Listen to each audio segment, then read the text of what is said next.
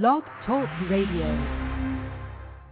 Good evening, and thank you so much for joining me tonight. I am Shirley, your host of Far Rock Live on Blog Talk Radio, coming to you live from Durham, North Carolina, this inauguration weekend. My God, who would have imagined our generation would see this historic event?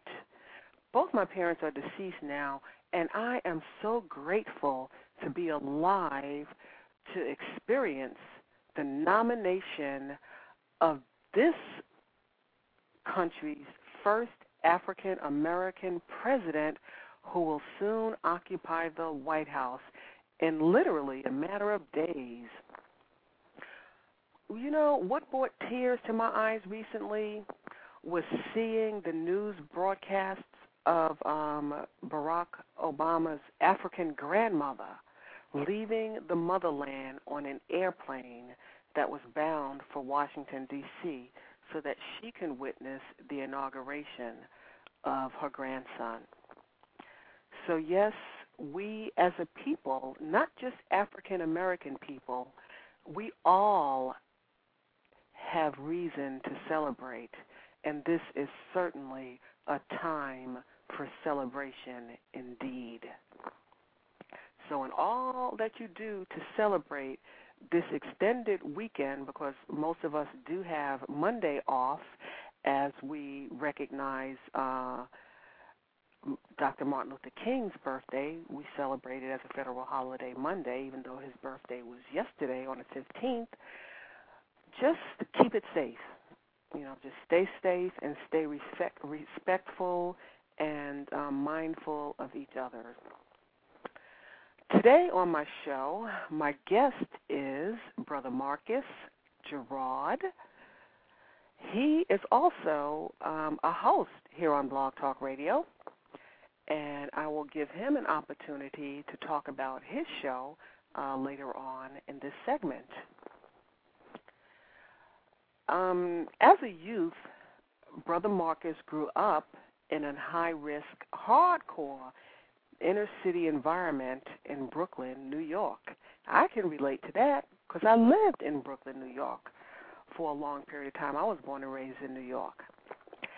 And so during the turbulent times of his growing up, Brother Marcus lost a lot of his friends to drugs, gangs, guns, and violence, as a lot of us have. We can relate to that, you know, as well.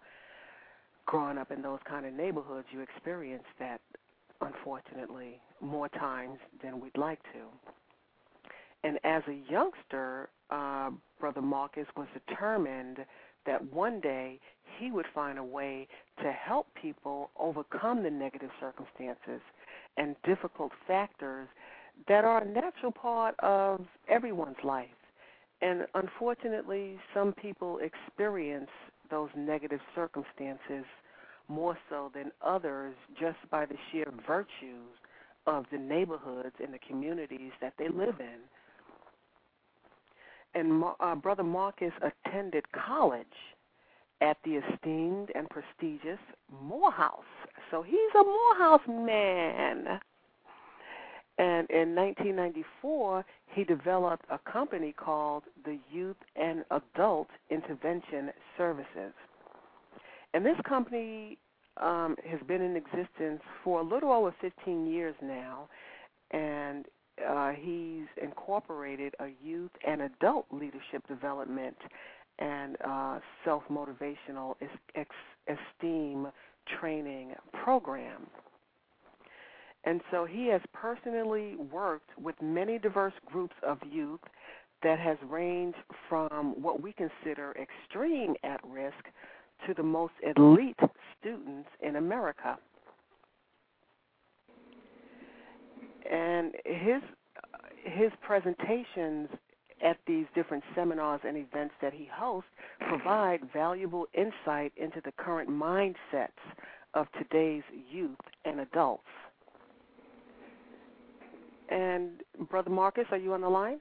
I am here, my sister. How are you doing today? I am doing wonderful. Thank you so much for calling in. I was giving the listening audience a brief biographical information about your background. Well, thank you so much for doing that for me. I appreciate you, and I'm so happy to be on the call with you and your listeners, and I hope and pray there's something that I will share that will make sense with your listening audience. Oh, I'm sure it will, and we are definitely excited and looking forward to hearing anything that you want to share with us. Because if you guys haven't heard this brother speak, you are definitely in for a treat. I was so impressed when I heard you speaking, like I had said the other day on one of the other shows that you were a guest on Blog Talk, and your whole perspective, your whole outlook is just amazing and phenomenal to me. And the way, and we're going to talk about your book in a little bit. I'm just blown away by the book as well. I'm just so excited, that we have the opportunity to share that and make that resource, because it's a resource. That's a textbook. Right. Thank you. Sister. Available, to the people. And I think I'm joined by Minister Scott. Are you on the line? 919 area code? Hello? 919 area code? Greetings, sister. Is this Minister Scott? It is. How you doing, sister? I am doing wonderful. How are you? You're on the line with Brother Marcus Girard is on the line as well. Peace, Brother Marcus. Peace, my brother. How are you tonight? I'm doing well, thank you. And Minister Scott is a community activist here in the Durham, North Carolina area, and he works with extreme at-risk youth also in the projects here. Do you want to tell us a little bit about what you do, Minister Scott? Well, basically, I just keep it simple.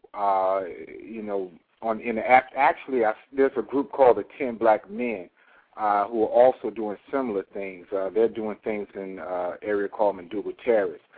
But me, I just go out into the community, pass out free CDs, pass out free DVDs, gloves, food, or what have you, to the young people, because that's the way to get a good conversation started, or at least have yourself available for a conversation by giving a peace offering.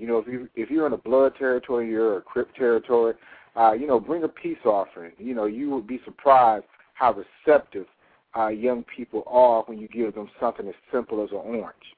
Absolutely. So basically that's what I do. Okay, well, thank you for that. Now, Brother Marcus, let's talk about this book of yours. The wise men and women have sent me to tell you. You are the chosen one, because this book is full of wisdom. And, the kids today need to hear what you have to say. So can you tell us a little bit about how this concept came about? First, Hello? I want to say to you that, again, I'm very grateful to be here and very grateful to be on your show in particular. And thank you for showing the love that you're showing to me tonight. The concept for the wise men and women have sent me to tell you comes about because as a person who's working with our young people, and I've been blessed to do this work for the last 15 years of my life, a lot of our young people are not really aware of the tremendous sacrifice that everyone is making on their behalf. So many young people are very ungrateful. In fact, this is the most ungrateful generation we have ever produced. They walk around with a sense of entitlement. They walk around as if you owe them something when really the whole world is at their feet. And all they got to do is take advantage of the opportunities and take advantage of the wisdom that's all around them. And so, hence, the book came out of me because I wanted to show young people that wise people are already around you.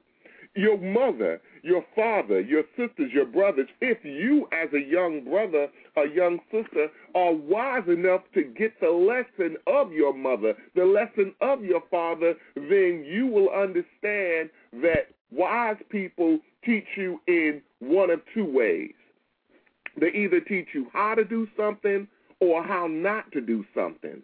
And I just wanted to open these blinded eyes of our young men and show them that in your life there are people who are trying to teach you something, trying to get you to a certain point in your life, and when they get you there, when they feel they have sufficiently got you to the point where you're supposed to be, then now your job is to take over and say to them, thank you very, very much for everything you did for me.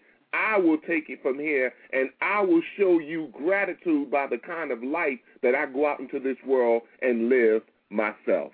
Absolutely. Do you think they grasp that, though? I do, because our young people put up a lot of front. They try to front like they, not listening to you. Some of them will sit around, especially our young brothers, and you'll see them take their hand and they'll start twirling their hair. You see a lot of that going on. You see a lot of them playing around and even acting the fool, but a lot of young people are nervous. They're nervous because they know a day is coming where a real man, a real woman is coming into their life, and that real man or that real woman is going to tell them, you're going to stop this foolishness and you're going to get about your business as a young brother. See, there's a hunger for men. There's a hunger for a strong black man, and when a strong black man is present, all foolishness stops. I've seen it happen time and time again. And so when that brother shows up, and he stops the foolishness not because he's going to force people, but his presence suggests that the time for foolishness has ended, and now, like the old proverb says, the student cannot learn until the teacher is present. When they recognize that you got something of value to give them young people will be quiet and they will listen to you. I've had audiences full of young people where the people who brought me in said, you ain't going to be able to do nothing with them. And I said, well, I'll just trust God to guide my mouth. And once I finished with those young people, they tell me after it was over, they said, we've never had a person come here and talk and captivate these young people like you did, Brother Marcus. And I'm not laying that on myself to brag. I'm telling you the God's honest truth. It is the wisdom that we have in our mouth to give to young people that young people need to hear. And they need to hear us as adults talk to them, not with this attitude like we fell straight out of heaven. Right. And absolutely, you're absolutely right, because you said a number of key things in that statement you just made. First of all, when the student is ready, the teacher will appear. And these kids have to be ready to receive it. And there used to be a phrase also that game recognizes game. All right. That's when you out there BSing around. You can recognize somebody else who's BSing around. But when somebody who is no nonsense like you or Minister Scott come on the scene, these kids know this ain't game right here. I can't play around with this. That's right. This man ain't BS, and he's about, business and taking care of business. And one of the things that you had mentioned in your book, you said that young men need someone who's not intimidated by their facade and their antics. That's right. I made that point, sister, and that is a critical point. A faggot cannot do nothing with this generation. A man that is not sure of who he is, a man that doesn't know 1,000% sure that he is a man, he cannot go in among these young lions, because when you go out in the jungle, you don't find a pussycat rearing a lion. It takes a lion to bring out of a young lion the lion that's in them. And these young people, they are lions.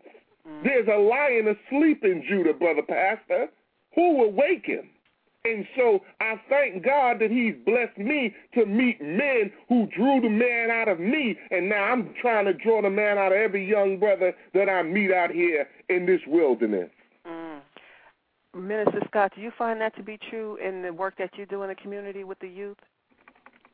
I mean, he's 100% on point.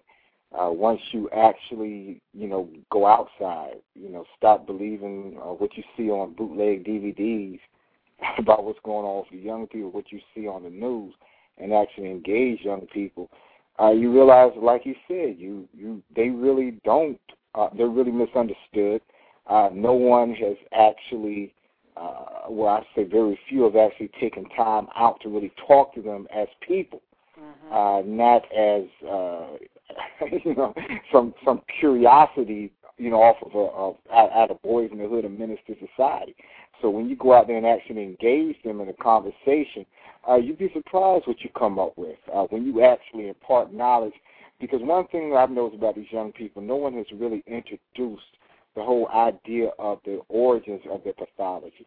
No one has really talked about how white supremacy has played a role in the condition of these young brothers, and how global white supremacy really has dictated some of the ways they act right now. If you look at the educational system, the entertainment system, all the above.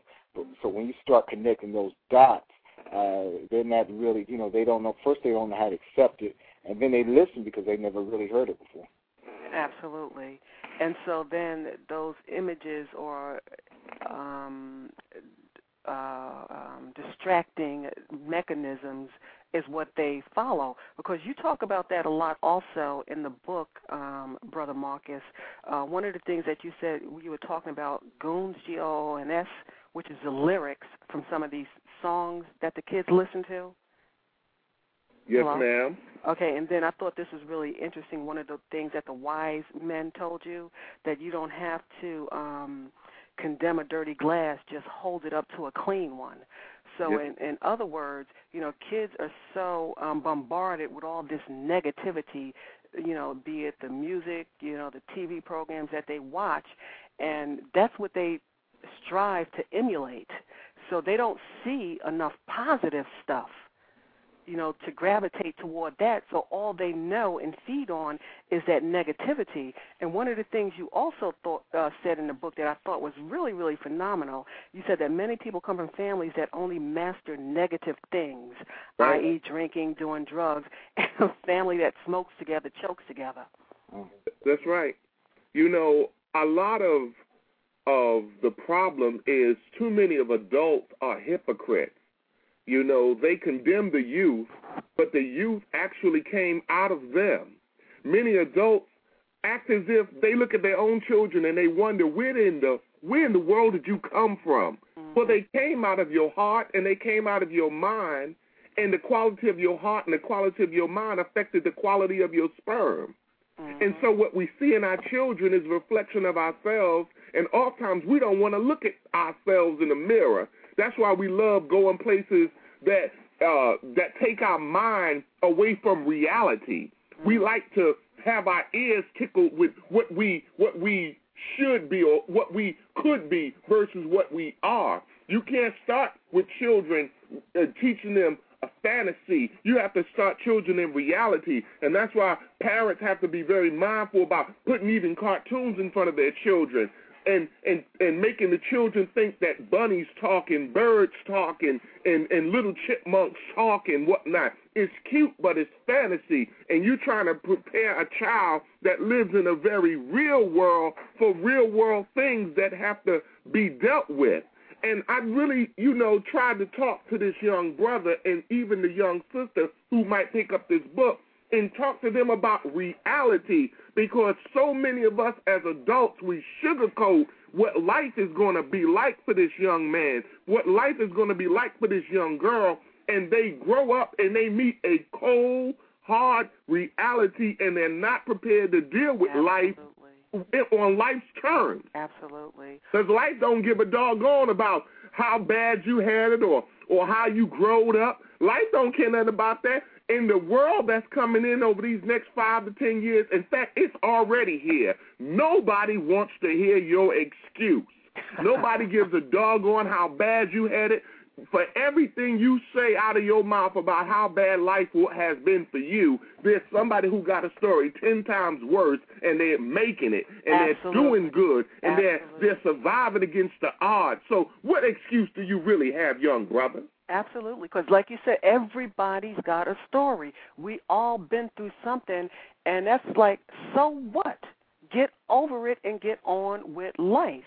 But then again, the kids today are coming out of these households where they're not getting those life skills to prepare them to deal with the reality that they're going to have to face when they're out there trying to find a job, when they're out there trying to fill out applications and they can't even, string a sentence together, to say why they want to participate or be involved in some type of activity or go to school or anything like that.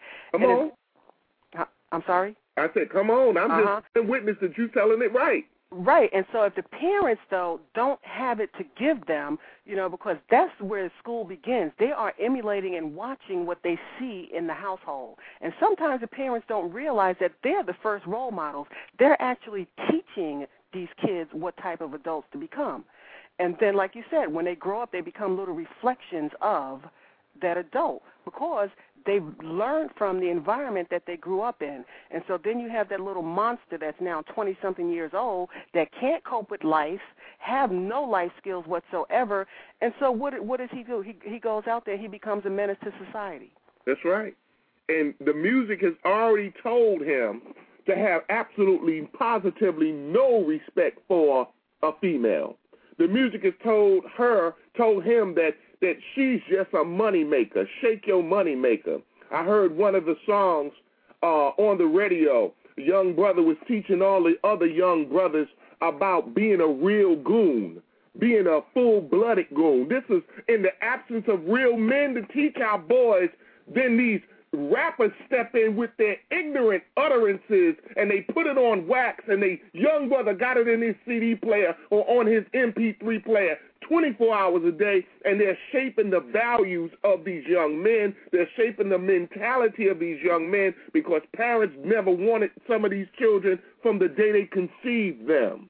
And so because we're not doing what we need to do, then rap music steps in, and it's filling a huge void that's out there. Oh, yeah. And then the gang culture is rising all over America. And it's rising among blacks, but it's really rising among our Mexican brothers and sisters. So we got a real pickle that, Obama inherited. We can't put it all on Obama and say, well, now he's about to become president and it's going to be okay. No, the issues in our community that we are either going to deal with or they're going to deal with us. Absolutely. And Minister Paul, you can probably chime in on this also, because when the kids can't get it in the household, because it's a lot of good kids out there, and I think, they're all inherently good. They all want love, and they all want somebody that's going to listen to them and care about them. And it seems that that's why you're so effective, Brother Marcus, because of your passion. And the kids see that. They pick up on that, and they know that you really care about them. And I'm sure the same is true with you, too, Minister Scott. So how do these kids, okay, I'm in this environment, I'm in this gang-infested area. I live in these projects. I know there's something better for me. How do they go about building that extended family? Well, like Brother Marcus said, men have to be men.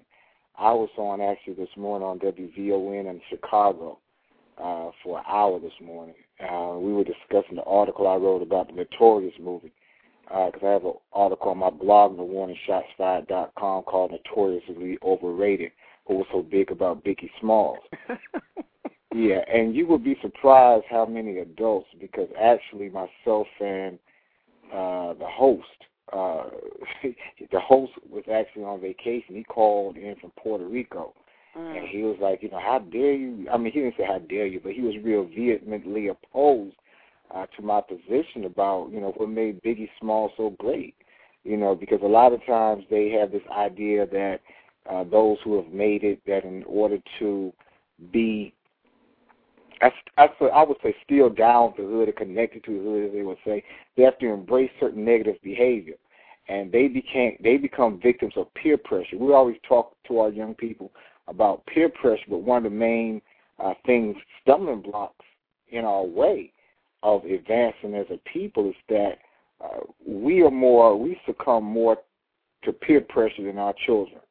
If somebody says, like, okay, this is a movie like you always saying, about how this brother sold drugs and made it out of the ghetto, so I mean, but because everybody, the whole world and the commercials are coming on every 5 minutes, we feel compelled to have to say, okay, in order to be down, I'm going to have to co-sign this foolishness. Same thing goes for hip-hop. You know, in order to be down with the youth, we feel that we have to co-sign. And one of the points I made this morning was that we have to be adults. We have to go back, and nowhere in history have the children set the agenda for the adults. Especially looking at our African history, you didn't have children setting the agenda for the elders. The elders set the agenda for the youth, but we have it twisted. We let our children run us instead of us guiding them properly. Right, and I think you and I had a discussion along those lines some time ago where one of the things that I observed about some of the organizations, especially here in town, is that they feel that they have to relate to the youth on their level. In other words, talk to jive, talk with them, shoot the breeze with them, and all that crap, instead of raising that child's cognitive bar, as they would say. I'm sorry? I said raising the cognitive bar. Absolutely, absolutely. Yeah. And how do you feel about that, Brother Marcus? I think that a lot of the times that we don't really understand how deep this music is, how important it is in the life of these young people. I meet young people who, in the morning, they got the MP3 player on their ear. On the bus, they got it in their ear. Going to class, to and from class, they got it in their ear. They go home with it. They shower with it. They play music 24 hours a day. You know, Michael Jackson had that song, Music and Me. Well, this is that generation, Music and Me. And a lot of adults are all part of the same generation that these young people are coming up in. See, the thing that unites this generation like no other is the music. The music, it used to be a time in everyone who came before this generation, it was the music that separated generations. So when you got to a certain point, your parents didn't like your music as a young person. Well, this is the first generation where the adults listen to all of the music that their children listen to. The adults get down to it just like the children do, and so that's what the problem is. And so with the music comes the culture, and so the culture of the hip-hop music is you see guys who are 40 years old, 50 years old, and they got their pant leg rolled up. You know, you hear somebody coming down the street with the booming system. It ain't a young person. It's an old dude like me, you know, trying to, get the swag of a Jay-Z and a lot of the rappers being older. Some of the rappers are in their 40s. And so it's this whole culture that's being promoted of have fun. We ain't got to be serious about nothing. We don't even have to take any real thought for what my life is going to be like in the next 5 years. It's just have fun. Have fun. Have fun. That's the whole idea. You know, we could sell drugs. We could be at the trap house. I agree with you 1,000%, brother. What's so big about Biggie Smalls? I mean, the brother was definitely a talented rapper, but look at the life. Look at the life that this brother, he ended his life prematurely. He's gone from among us because of the ignorance that he promoted in his music. I mean, yeah, he was saying some stuff with some slick lyrics to it, but that at the end of the day, did that give life to any of these young people? Absolutely. And do you think that, though, that when the kids are listening to the music, that they really realize the impact that those words are having on them? Because they're being programmed subliminally with these messages. And from what I'm seeing and some of the youth that I've talked to, and this may not be across the board, it's like, well, I'm just listening to the beat. You know, right. I don't think they realize the implication of the words that's being programmed into their subconscious to create the behavior, the attitudes, and the things that they do and say. They don't. The psychological impact from listening to all that negativity and vulgarity. Well, we can see the impact in the society. We turn on the television and we see young brothers going to jail. I just had a friend who only by God's grace did not die. Young brother that I know, they just outside of a teen club, not an adult club, a teen club. And some fool out there wants to crack a AK-47 because he done seen it done on many movies and many videos. So he takes his gun out and he starts shooting up the car where my little young friend is at. And he kills one of the young men in the car. He shoots my friend 3 times, young brother, 2 o'clock in the morning, calling his father, telling his father he been shot, and he don't think he going to make it. You understand? See, this is the legacy of the ignorance that's being promoted in the music. It's not just the music, it's the culture that we have allowed to dominate the airwaves, to dominate the music, to dominate our young people's hearts and minds. It is a culture of death. Our young people are not living a lifestyle, they're living a death style. The music is promoting antisocial attitudes and behavior. Yeah, everybody always tells me, well, Brother Marcus, it ain't all the music, it's just some of the music. 95% of what gets played on the airwaves is negative, antisocial, anti-brotherhood, anti-sisterhood, even the R&B songs. If I ain't doing well with my woman, what gives you the right as another dude to come in my house and get with my woman? Right. But promote it in the music. You know, if loving you is wrong, I don't want to be right. And all your stuff is to the left, in a box to the left. That's right. So no respect there for the male-female relationship either. And then not only with the music, but the kids have these video games to contend with also. That's right. And some of these games are just so horrific. You know, it's mind-boggling to think of some of the crimes and stuff that's being committed against each other. You know, the gruesomeness of it. And where are they getting that from? You know, they're so desensitized from these video games. I remember when this one Mortal Kombat came out, I think that started the trend because it was a big thing with that game, annihilate them.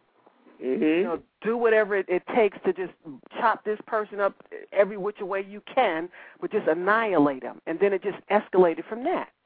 Finish him. So what kind of impact do you think that's having on the kids today? Brother, do you want to take that? I just say that all that's having an impact, and you mentioned, do the children realize it? Of course not, because very few people teach them about propaganda, about mind control, things of that nature. But I think we should point out that everything that's affecting our youth, as much as the media tries to put it out there that it's coming from the youth, it is not. Mm-hmm. These images are coming from adults, grown men making decisions for our youth. They give their parents, that is our children, who are making these decisions about what to wear, what music is played on the radio. These are grown men, mostly grown white men. We don't name the names when it comes to who controls the music industry. We like to talk in generality. Right. And I know that's a big thing with you. Yeah, I mean, these people have names. Jimmy Iovine, Interscope Records, Summer Redstone, Viacom, who owns all VH1, MTV. These people have names, and all the music coming out of the South was originated by Steve Gottlieb, who got his start by the commercials that he put out albums with TV themes, but he found out he could make more money doing the Southern rap thing. So these are grown white men making these decisions for our youth. So and they hide behind the fact that, and they're able to camouflage their actions because we don't name them. But Absolutely. Once we start naming those who are actually behind it, it puts it in the proper perspective. Yeah, you want to talk about 50 Cent, but 50 Cent works for Jimmy Iovine. 50 Cent can't make a move unless Jimmy Iovine signs off on it. There's a video called Welcome to Death Row by Michael O., who was the drug dealer who actually started Death Row, which was the home of Dr. Dre, Snoop Dogg, Tupac, and the rest of them. He has a video called Welcome to Death Row. And at the end of I think it's about 90-minute video, he says that after all the death and destruction with Suge Knight, Tupac, and the rest of the rappers on the West Coast, the only people who really made money from the record label, only two people that really made money are Jimmy Iovine and and this white lawyer. Mm-hmm. Everybody else was just a pawn in the game. Right, and so to some extent, the kids kind of are the victims because, like Brother Minister Paul was saying, that we have to look at the big picture here. Who's perpetuating all this rhetoric and this propaganda? It's coming down from the top down. And so at some point, we have to hold these people accountable. And a lot of things that I hear when people make that point is it's a marketability issue. It's all about economics. This is what sells. This is what people are buying. So how do we affect change at that level? Well, I think one of the things that we have to do is we have to get the appetite for this kind of stuff under control. And that's where I think the major problem is, because if the appetite had not been so whetted for violence, drugs, and sex, and all of the negative, then there would be no sales of it. Nobody would be buying it. But because there's such a high appetite for filth and indecency and the things that's being promoted out here, that's what makes a Jimmy this one or that one, that's what makes them able to say to the artist that if you do that positive stuff, that it's not going to sell. There is a lot of work that must be done in the pulpit. There is a lot of work that must be done in mosques. There's a lot of work that must be done all over America to curb the appetite for this kind of stuff among the people. I mean, that's where the problem is. They can put out all the negative rap music and whatnot because they know it's going to sell because somebody's going to buy it. Absolutely. There is a huge attempt being made by many artists to do the hip-hop gospel and whatnot, and that's fine. But that's not going to supersede all of what Scarface is saying. That's not going to supersede what this little rapper, Lil Wayne, is saying. I mean, you and I have to be able to gain some influence with these young brothers, with our own, well, really, I don't start with them. I start with my own family, with my children. And I try my best to keep as much of that foolishness out of their ear as possible. Mm-hmm. And then with all the young men that I work with, the young women that I work with, we have good discussion and dialogue about it. And not that I'm trying to get them to not listen to it, but to at least think about what's he really saying. Because at the end of the day, if you go out there and act on what this person said, this rapper said, or that rapper said, then they're not coming down to your city to put up a defense bail for you. They're not going to say that it was my music that inspired it. No, they're going to say, well, he had his own mind. She had her own mind. Mm-hmm. And there are countless crimes that have been committed all over America because of somebody who said something in a rap song that, nobody held them accountable. Nobody held the people who produced this album accountable. I don't know how we're going to make them stop making these kind of songs, but all I can do is try to insulate my children from the influence of this more negative rap. I love the positive rap. Mm-hmm. I love the beats as well, but I sure enough don't want them negative messages. And like the rapper said on BET one day, he said, if you don't want your children to hear it, turn it off. I agree with that. That's one aspect. But at the other side of the mouth, I say this, that if I don't want my children to hear it, you shouldn't be making it. Absolutely. And then, like you said, we have to hit them in the pockets. Don't buy it. We don't have to buy it. We don't have to participate that way. So just because they put it out there, we don't have to buy it. Well, they sell it through the videos. Uh-huh. They sell it through the videos. That's what makes you want to go buy it. And because they're losing so much money because of the internet. Downloading, yeah. Downloading and whatnot. Right. I was shocked when I learned a year or two ago that 70% of all the rap music is purchased by white people. So you can imagine the effect that this negative music is having in the white community with their families. And, you know, it's just a sign of the times. The scripture says, Brother Pastor, as thou hast done, so shall it be done unto you. And, you know, you're seeing the undoing of America because the influence of rap music and hip-hop culture is worldwide. It's not some local thing. It's a worldwide movement. Absolutely. And getting back to your book, because I want to, you know, keep going back and forth to your book because, like I said, this book is very, very comprehensive. It's not just something to read and put down. It's not a story that you're telling. This is a tool. This is a valuable resource that I suggest anybody who's working with kids these days in any capacity at all needs to have this book on their desk. Oh, you are so kind, sister. Thank you. And I am serious about that. Thank you. Because I'm going to get a couple of copies and pass them out to people. But because you talk about that kids need to learn how to do things for themselves, to start doing things for themselves. You know, and I thought this was a little bit funny, but it's true. You gave an illustration. I guess it was number 8 on page 26. I need to pull that up. But you talk about learning how to access various automated telephone systems, you know, to get information. And yeah. You know, and some people would be, you know, they would think, well, you know, the kid is like 18, 19 years old. You'd think they'd know how to, you know, pick up a phone and call customer service.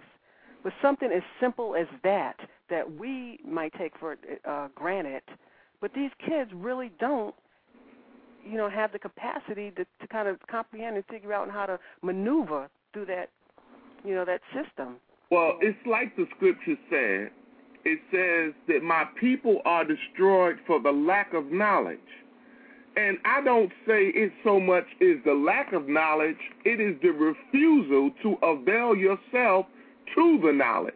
Because knowledge is out here, but you're going to have to learn how to access knowledge to get knowledge to do for you what it's doing for other folks. Again, when you got this attitude of entitlement that so many of our young black males got from their mamas do everything for them. They do not allow that boy to learn how to do nothing for himself. And when that young man, you know, who's right at 16 and 17 and 18 years old to learn how to do for himself, to learn how to take care of himself, he's ripe at that moment. But now he gets 19 and 20 and 21 and his mama is still doing, his daddy is still doing for him. Now he goes to the next stage. The next stage after ripe is rotten. And many of our young men are absolutely rotten on the tree because they do not know how to do the things that men do. And that's why they still walk around at 25 and 30 years old with their pants sagging on their behind, still walking around trying to get high because he is devoid of that basic knowledge of how to be a man, how to function as a man, how to get things done like a man gets things done. That's what's missing. That's what the enemy has robbed us of. And so many of us as fathers have gotten away from being fathers and being in our children's lives that now, as 70% of all music is being purchased by white folks, 70% of all black households are being headed by a single black female. And we put all the weight of being a parent on these mothers. We got to talk to men like men talk to men. The Bible says steel sharpens steel like men sharpen men like steel sharpens steel. And I'm telling you that it's because men are not talking like men. We're meowing. We're talking soft to each other. That's why on my show, God willing, this Sunday, we're going to talk, have men become too soft. You know, we're going to talk about that this Sunday because we got to get men back into wanting to be men. A woman can't be with a man that's less than a man and be happy. Mm-hmm. And in the vein of what you were saying about most of the households are headed by single female women, I hear some women say, and this really perturbs me, especially when they're raising boys, well, I'm the mama and the daddy. No, you're not.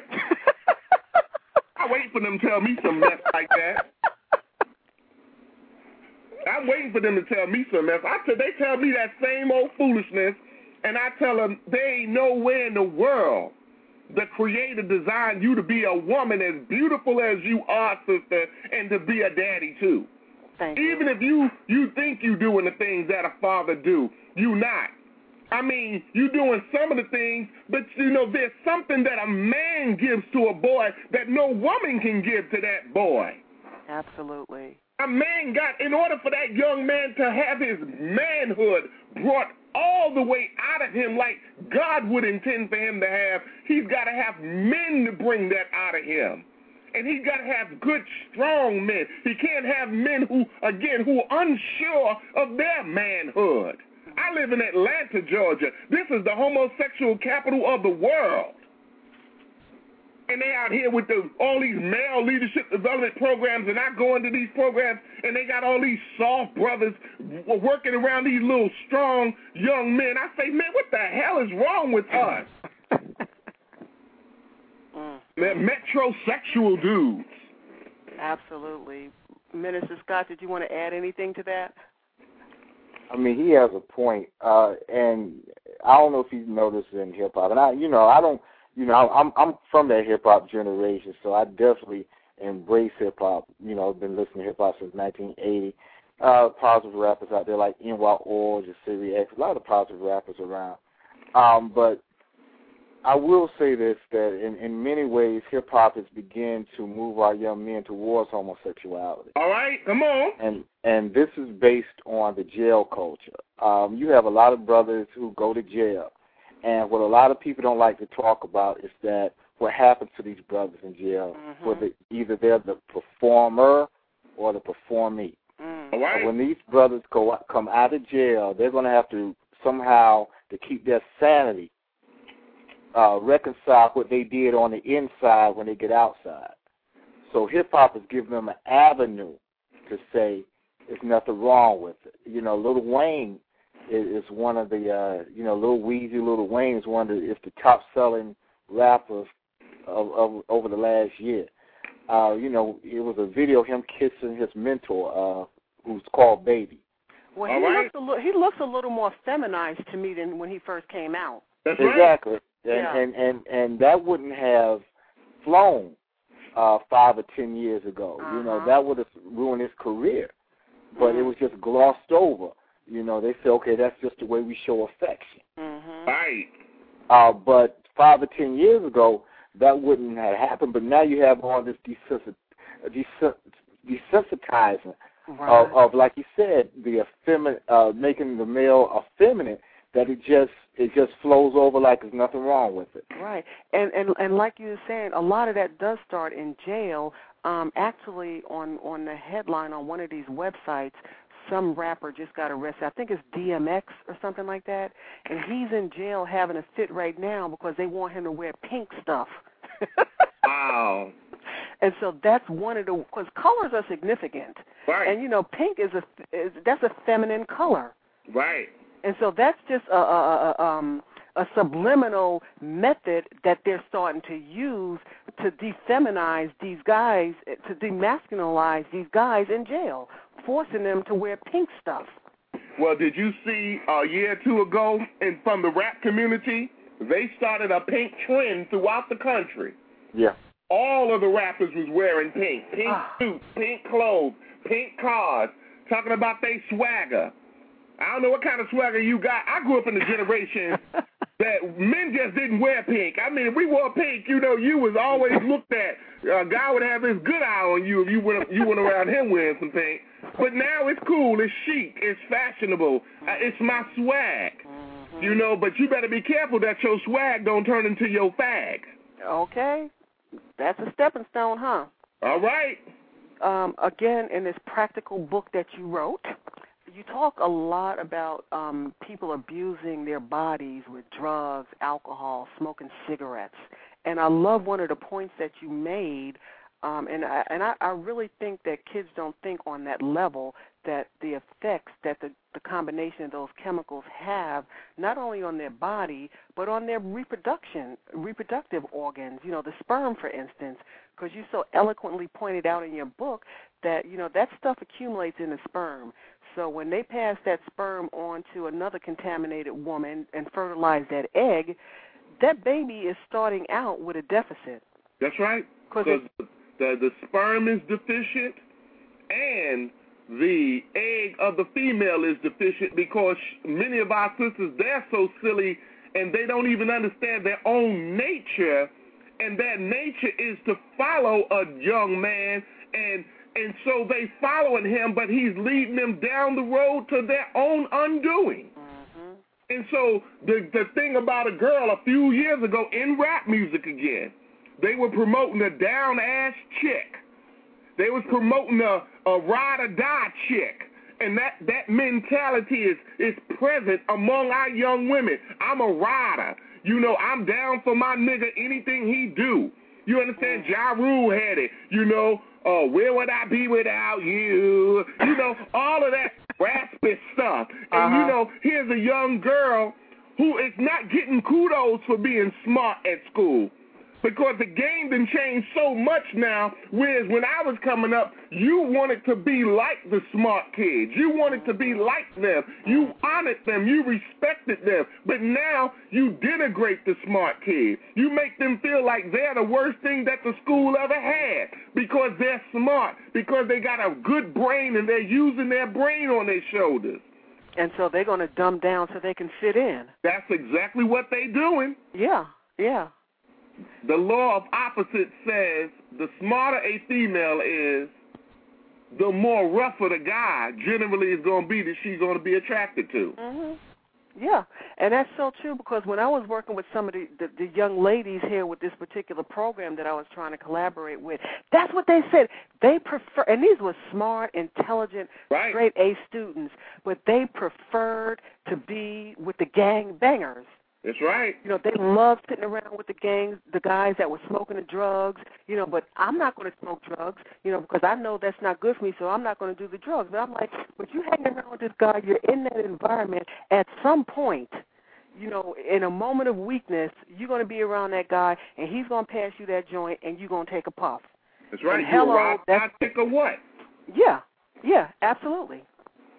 Yeah, I wrote an article about a month ago called From Goddess to Gangsters.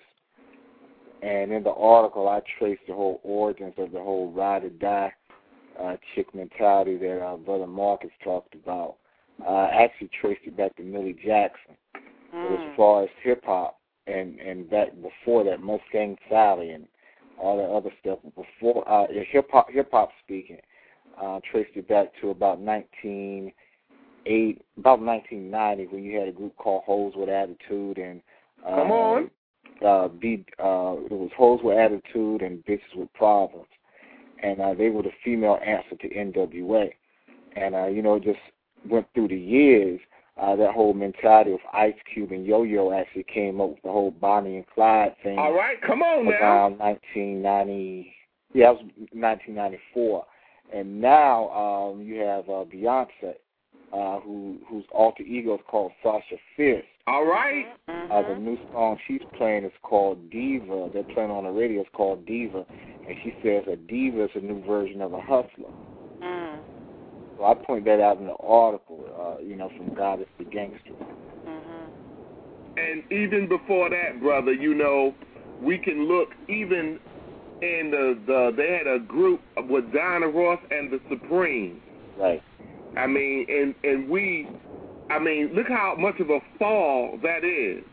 To fall from being a supreme, meaning you're the highest of all of the groups that sing.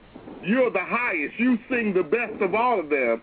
And we fallen from the queen or this high supreme. We fall from that to bitches with attitudes. Now sisters compete in the rap songs on who is the baddest bitch of all the bitches. And we have someone else that joined the conversation. Is this who am I speaking to? The other 919 caller?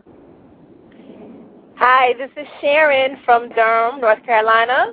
Sharon, hi. Sorry, I'm coming in a little late, but that's okay. We have about 5 minutes left to the show. I'm so glad you called in. Anyway, you can definitely give us some input because what we're talking about right now is leading us to character development. Is what it is.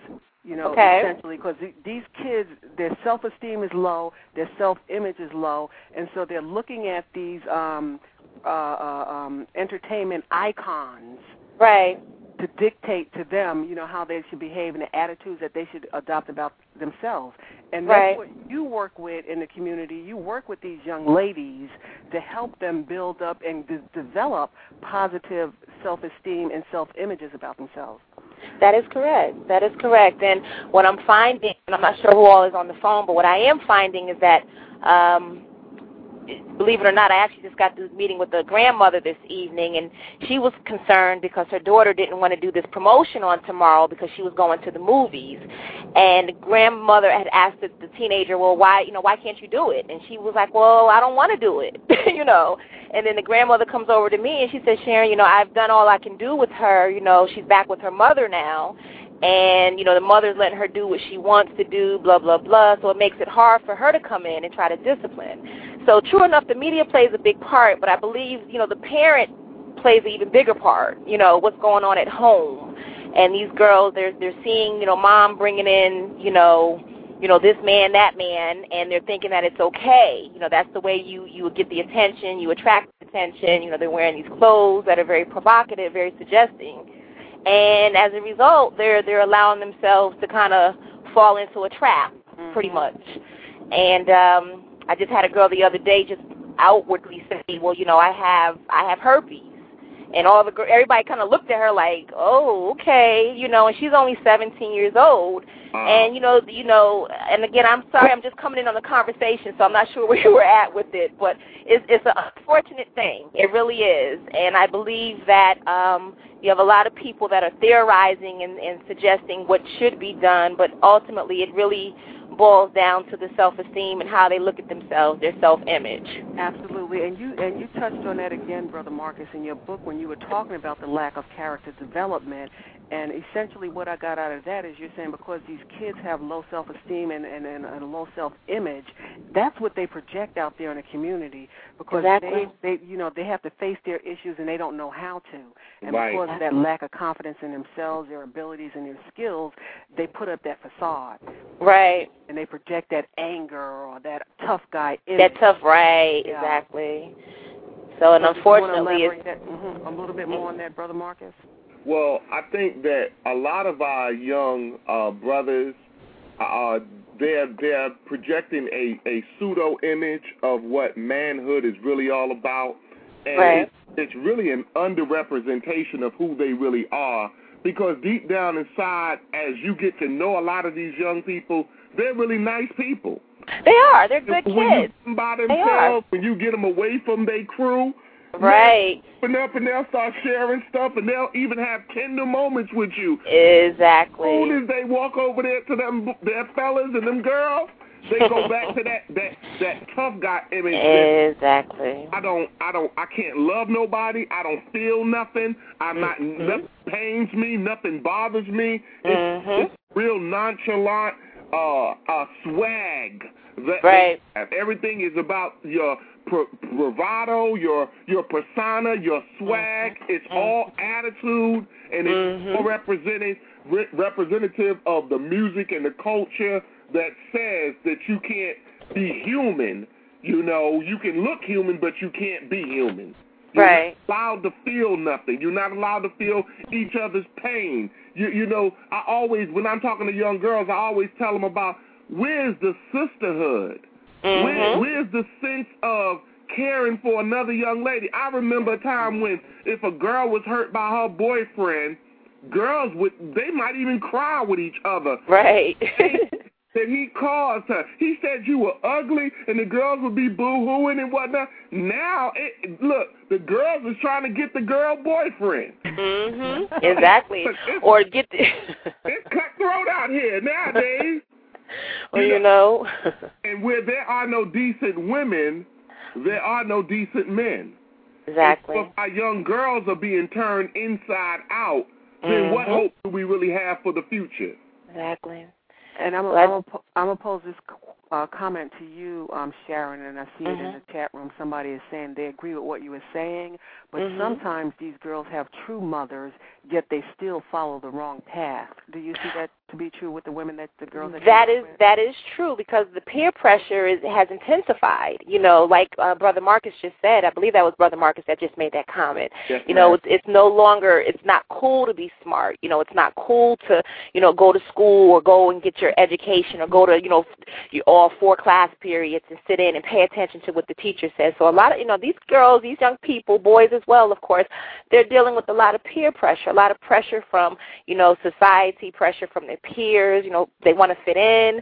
You know, they want to, you know, what's going to make me get the attention from the cool crew or cool groups in their eyes. You know, what's cool to them. So I guess, you know, with me, I guess I try to offer something that's more contemporary, you know, by trying to offer the fashion piece per se. But I agree with the mom, what she just said. True enough, the parent may do all that they can do, but it's important to, you know, for young girls that you do, you know, little girly things with them. You know, not just, it's not enough to just, you know, be home, you know, for her when she comes home from school. You know, what type of outings are you doing with her? You know, are you taking her, right, are you taking her shopping? Are you, you know, taking the time to maybe let her try on different outfits, or you're just buying what she says I want?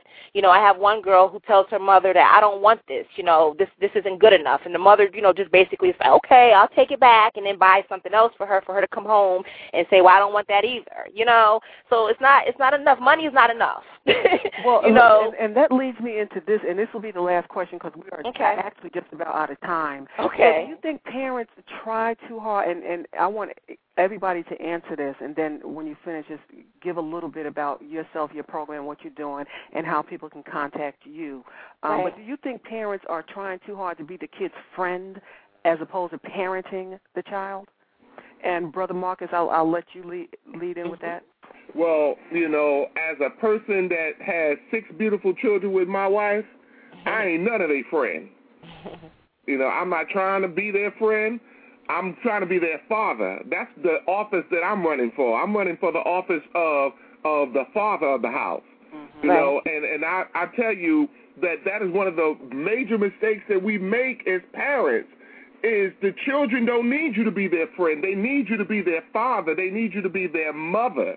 Right. You know, and now, of course, that doesn't negate the fact that we're going to have times where we're going to laugh and we're going to enjoy each other, but I don't want to get so close with them that they forget that I am the father, because children will forget quick on you when you know the line get blurred so much with you trying to be their friend that they'll be telling you what to do, and they'll be respecting your path and telling you how things is going to be. I've seen that same thing that you just mentioned about a child telling a parent that they ain't going to wear this or they ain't going to wear that. Oh, no. Oh, yes, she will wear that, because I grew up in a house where a father and a mother didn't play. Right. I mean, look, a lot of us condemn the way our parents did us, but there was a whole lot of good in what our parents did do for us. Definitely. And I would have to agree with Brother Marcus. Yes, there's a lot of parents that are trying to be, you know, that friend, because they don't want, you know, the child, you know, has threatened to, you know, leave, or, you know, I have one parent who, she's a doctor, okay, who her child cusses her out on the regular, you know, tells her what she's a doctor. And, you know, the mother's crying and breaking down in these treatment meetings. So, and then, you know, so it has gotten to a point where she no longer disciplines. So now she backs off, you know, and she's like, okay, well, what time are you going to be home? Type of thing. So, yes, I do believe that there are a lot of parents that have dropped that hat of parenting. There's no more discipline taking place. And I just think as a result, you're sending mixed signals. One minute you want to discipline me, next minute you want to, you know, go out and have a drink with me, or allow me to smoke a cigarette with you, or whatever the case may be. That's right. So families that smoke together choke together. Exactly. Mr. Scott. Yeah, I think that, you know, like the rest of the panel was saying, you know, in 2009, adults really need to start being adults and stop being fans and groupies. Right. You know, a lot of adults act more like groupies than adults. Right. Okay, Minister Scott, do you want to give us a little bit about your organization and how people can contact you? Yeah, my website is nowarningshotsfired.com. You have a community organization, I'm available. Just give me a call.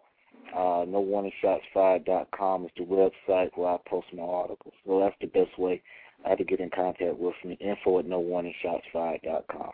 Okay, thank you for that, sir. Ms. Decoster? Building a Better You. It's a personal development, life skills, fashion program for teenage girls, preteen and teenage girls out of Durham, North Carolina. I'm located in Northgate Mall. The website is www.buildingabetterinumber2.com. The acronym is BABY. It is my baby. I take serious what I do. I have a passion for what I do. Please check out the website. Thank you so much. And Brother Marcus. Well, sister, thank you very much for the opportunity to be on your wonderful show. I am so honored that you accepted. Well, it is my pleasure to be here. My website is www.marcusgirard.com. That's www.marcusgirard.com. My direct cell phone number for anyone who desires to do work with us is 404-542-3808. That's 404-542-3808. We would be honored to come and work with your young people as well as the adults in your population. Thank you again all to everyone on Thank you. Thank you. Thank you all so much. I appreciate your time. Thank you. Have a good evening. You too. Bye-bye. Bye-bye. Bye. In closing the show today, I would like to wrap up this segment with this message. I admonish you all to go out and purchase a copy of Brother Marcus's book. It's a valuable resource, like I said, to have in your library, especially if you work in any capacity at all with young people. His book is available online at Amazon.com. And again, the title of the book is What the Elders Have Sent Me to Tell You. I have a link on my website. Brother Marcus didn't get a chance to mention his show, but he is a host here on Blog Talk Radio. Please do, if you have a chance, check out his show as well. Thank you so much. I am your host, Shirley. Thank you for listening to Far Rock Live.